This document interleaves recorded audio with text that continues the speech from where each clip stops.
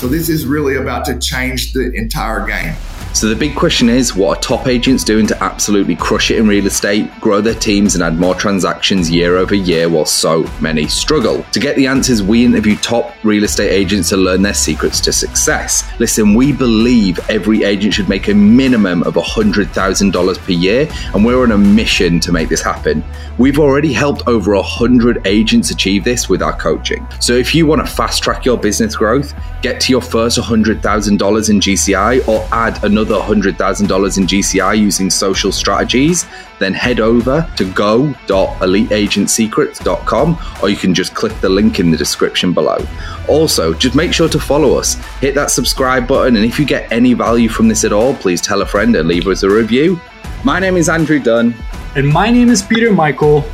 Welcome to Elite Agent Secrets. So one of the things you just touched on, and I think this is a nice caveat into your second topic, is you said real estate is a data-driven business. Like, we're making money off data. And your second topic is about understanding migrational trends. Now, I didn't know this. So I didn't either.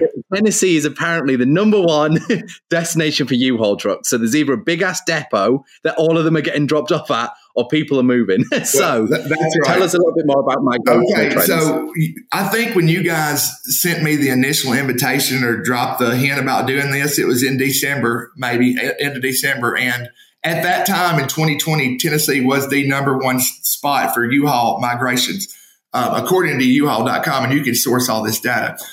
Since that time, January 4th, they released 2021 data. And so this was January 1st, 2022 is when they released 2021 numbers, but Texas is number one now. So it's regained the spot. So Tennessee's number 3. But at the end of the day, it's one of the top states for migration.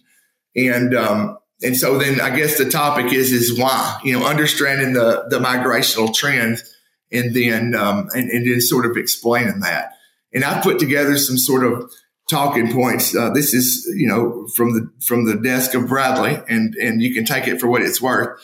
But these are what I believe to be those factors.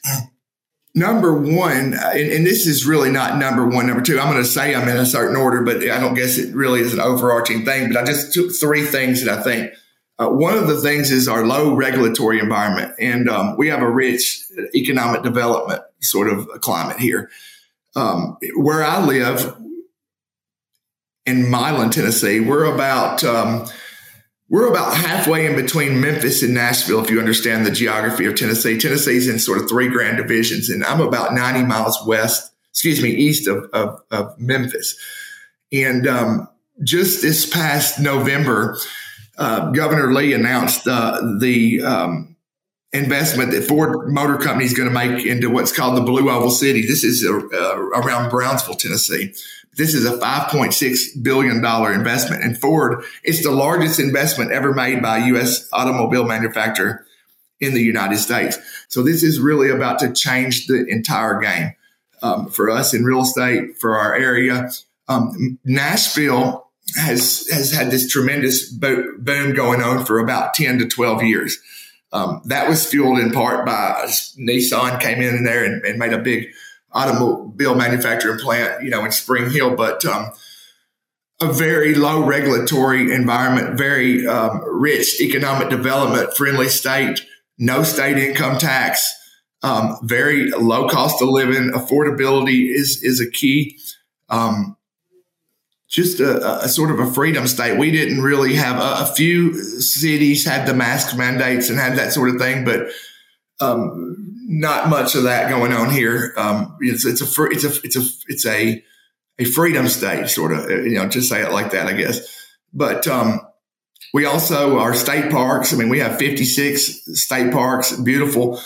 Tennessee has the geography of Tennessee is very sort of diverse. We have mountains in East Tennessee, and we have plains in West Tennessee, and prairies and valleys and sort of in the middle.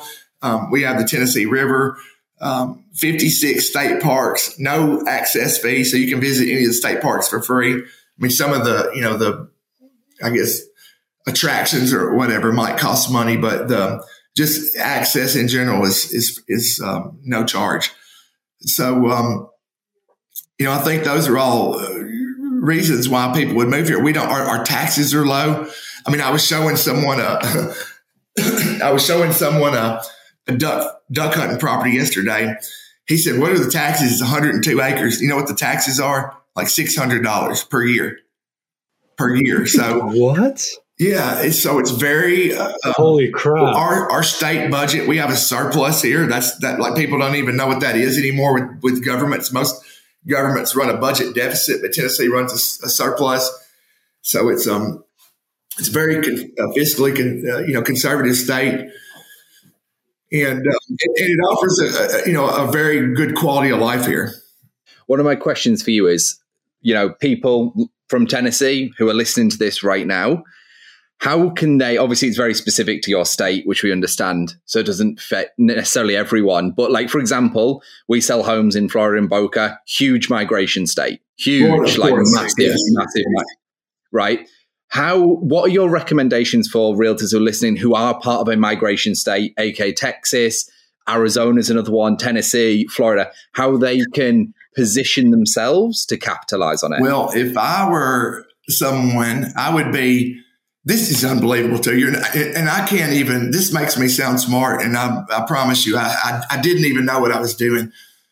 I own the domains www.movemetotennessee.com and movemetotn.com. And that when I started at United Country in 2012, I bought those domains and thought, I'm going to focus on out-of-state buyers and, didn't drive a whole lot of traffic. But I would be making a lot of videos and I would be sponsoring them on social media out in the markets so if you look at just go get that U-Haul migration map and you say they have a map that shows where they're coming to, and they have a map that shows where they're coming from. And I would sponsor and target videos to those markets where they're coming from.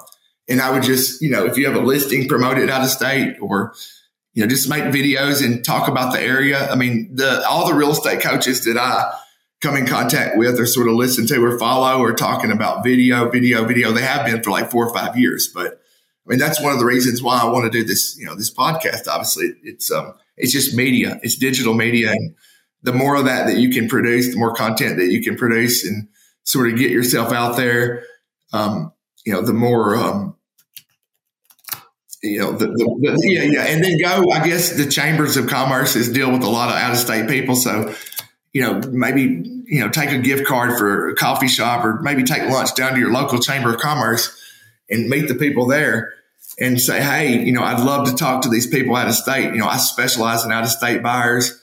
And, I love my community. I feel like an ambassador for community. I'm not only interested in selling this person a home, but I'm interested in, making them feel welcome, in our community when they arrive. So that sort of thing. Oh, and by the way, if you're interested in gaining access to our course and coaching programs, then head over to go.eliteagentsecrets.com.